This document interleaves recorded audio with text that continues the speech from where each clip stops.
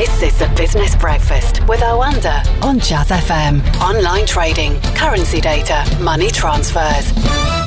Greg Erlam, market analyst at Oanda, joins us now. Obviously, our thoughts with the Prime Minister and his family, as they are, of course, with all suffering from and after the virus and the effects of the virus itself. Having so said, the risk of appearing cynical and businesslike about this, the business as usual mantra has to continue, doesn't it?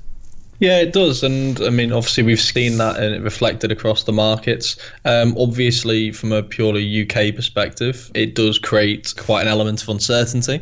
You don't want to think about the worst case scenarios, but markets typically do.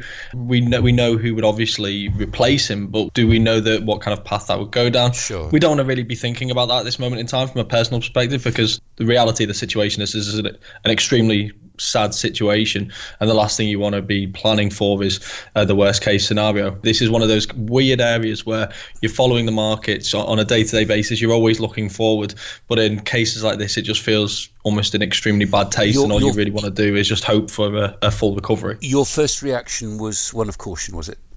Yeah, it is. I mean, you hope that this is more, you hear intensive care and you think that this is heading in a terrible direction. You only hope that this is more precautionary given his position, and that hopefully we are overreacting at this stage. But like I say, it is very much one of those situations where you're trying to apply markets to a very sad real life situation. And on that, the background to what you've just said, there was a general feeling there's a bit of virus peak optimism, if I can put it like that, plus the thought that there may be more help from governments generally and central banks, therefore, to soften the impact of the virus itself, and that's helped shares, hasn't it? It did yesterday, at least.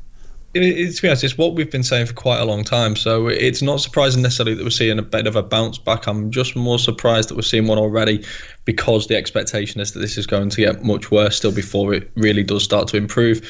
In the UK, we've had 2 consecutive days where the death count has reduced, which is really encouraging. But when we've been preparing for a quite dreadful week or two, I wonder whether this is counter trend rather than the new trend, which would suggest we've been premature from a rebound perspective. In the US, we saw 1 day of decrease. We've seen that pick up just a little bit, but if you were ignoring all the advice that we've been given from all the experts, you could look at that and suggest that maybe the trend is moving in our favour.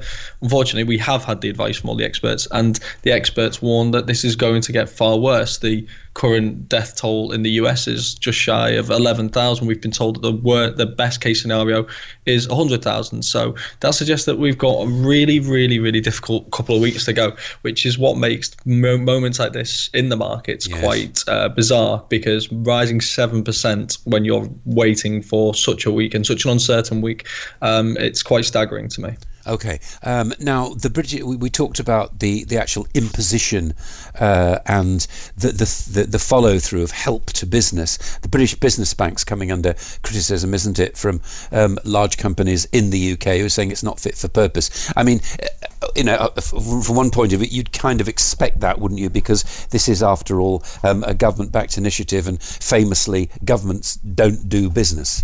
Yeah, I mean, it's always going to be extremely difficult, and I think it's always going to be something that does need to evolve. And I think this is also an extremely difficult time for businesses.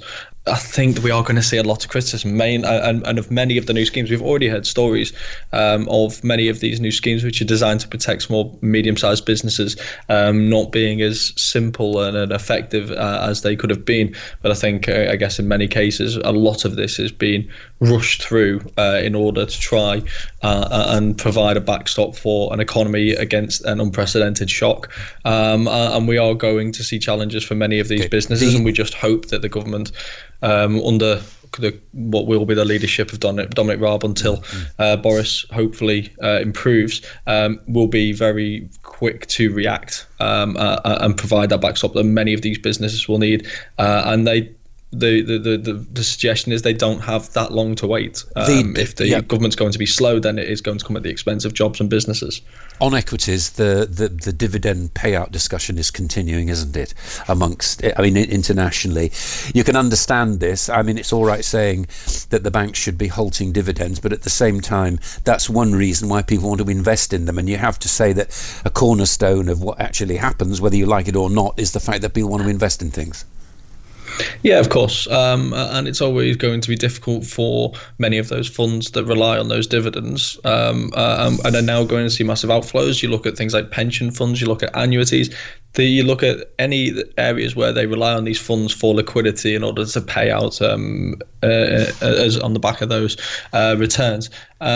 But unfortunately, we do have to look at the big picture right now. And the bigger picture is that we are heading into a global slowdown. We are heading into a period where companies are looking for bailouts, are looking for governmental support. And therefore, we have to be reviewing whether paying out dividends at this moment in time, when balance sheets are going to be taking a huge hit, is the best scenario. Obviously, it's going to be a case-by-case basis. If you're talking to Ocado and you're saying to them, this is not the time to be paying a dividend, they may turn to you and say, well, actually, we've actually had our record quarter. You'd look, there are going to be other companies who are going to fall into that bracket. So it is going to be a company-by-company basis. But broadly speaking, you are going to see dividends taking a huge hit now over the next few quarters as companies look to shore up their finances. Okay.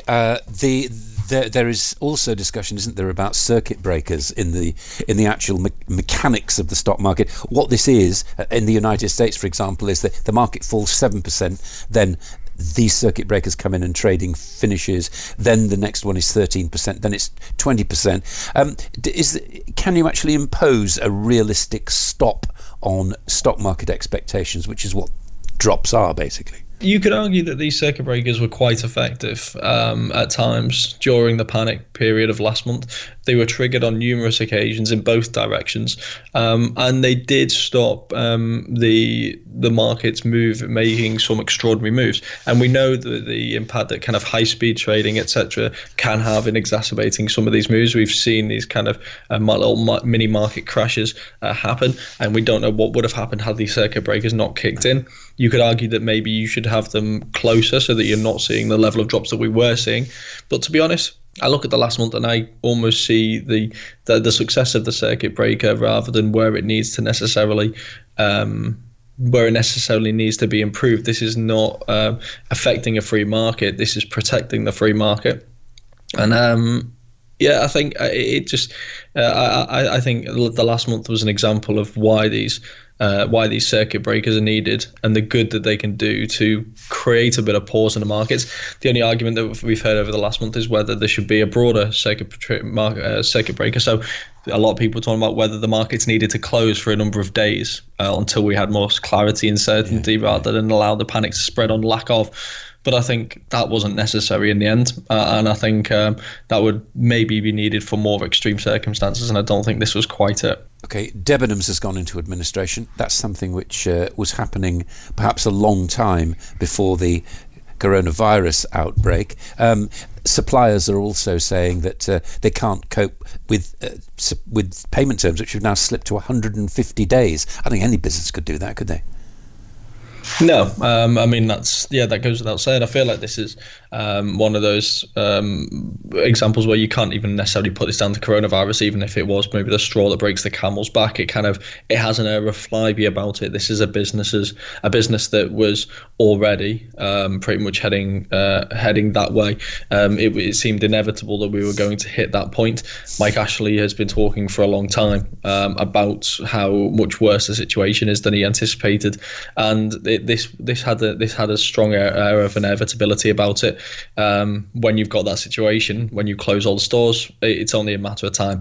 And I don't think they were ever going to be one of those companies that was going to be high on the list in terms of getting that additional support because of the direction of travel it was already taking. Okay. Craig, thank you very much indeed. Craig Ellum there, market analyst at Oanda. The Business Breakfast on Jazz FM with Oanda. Online trading, currency data, money transfers.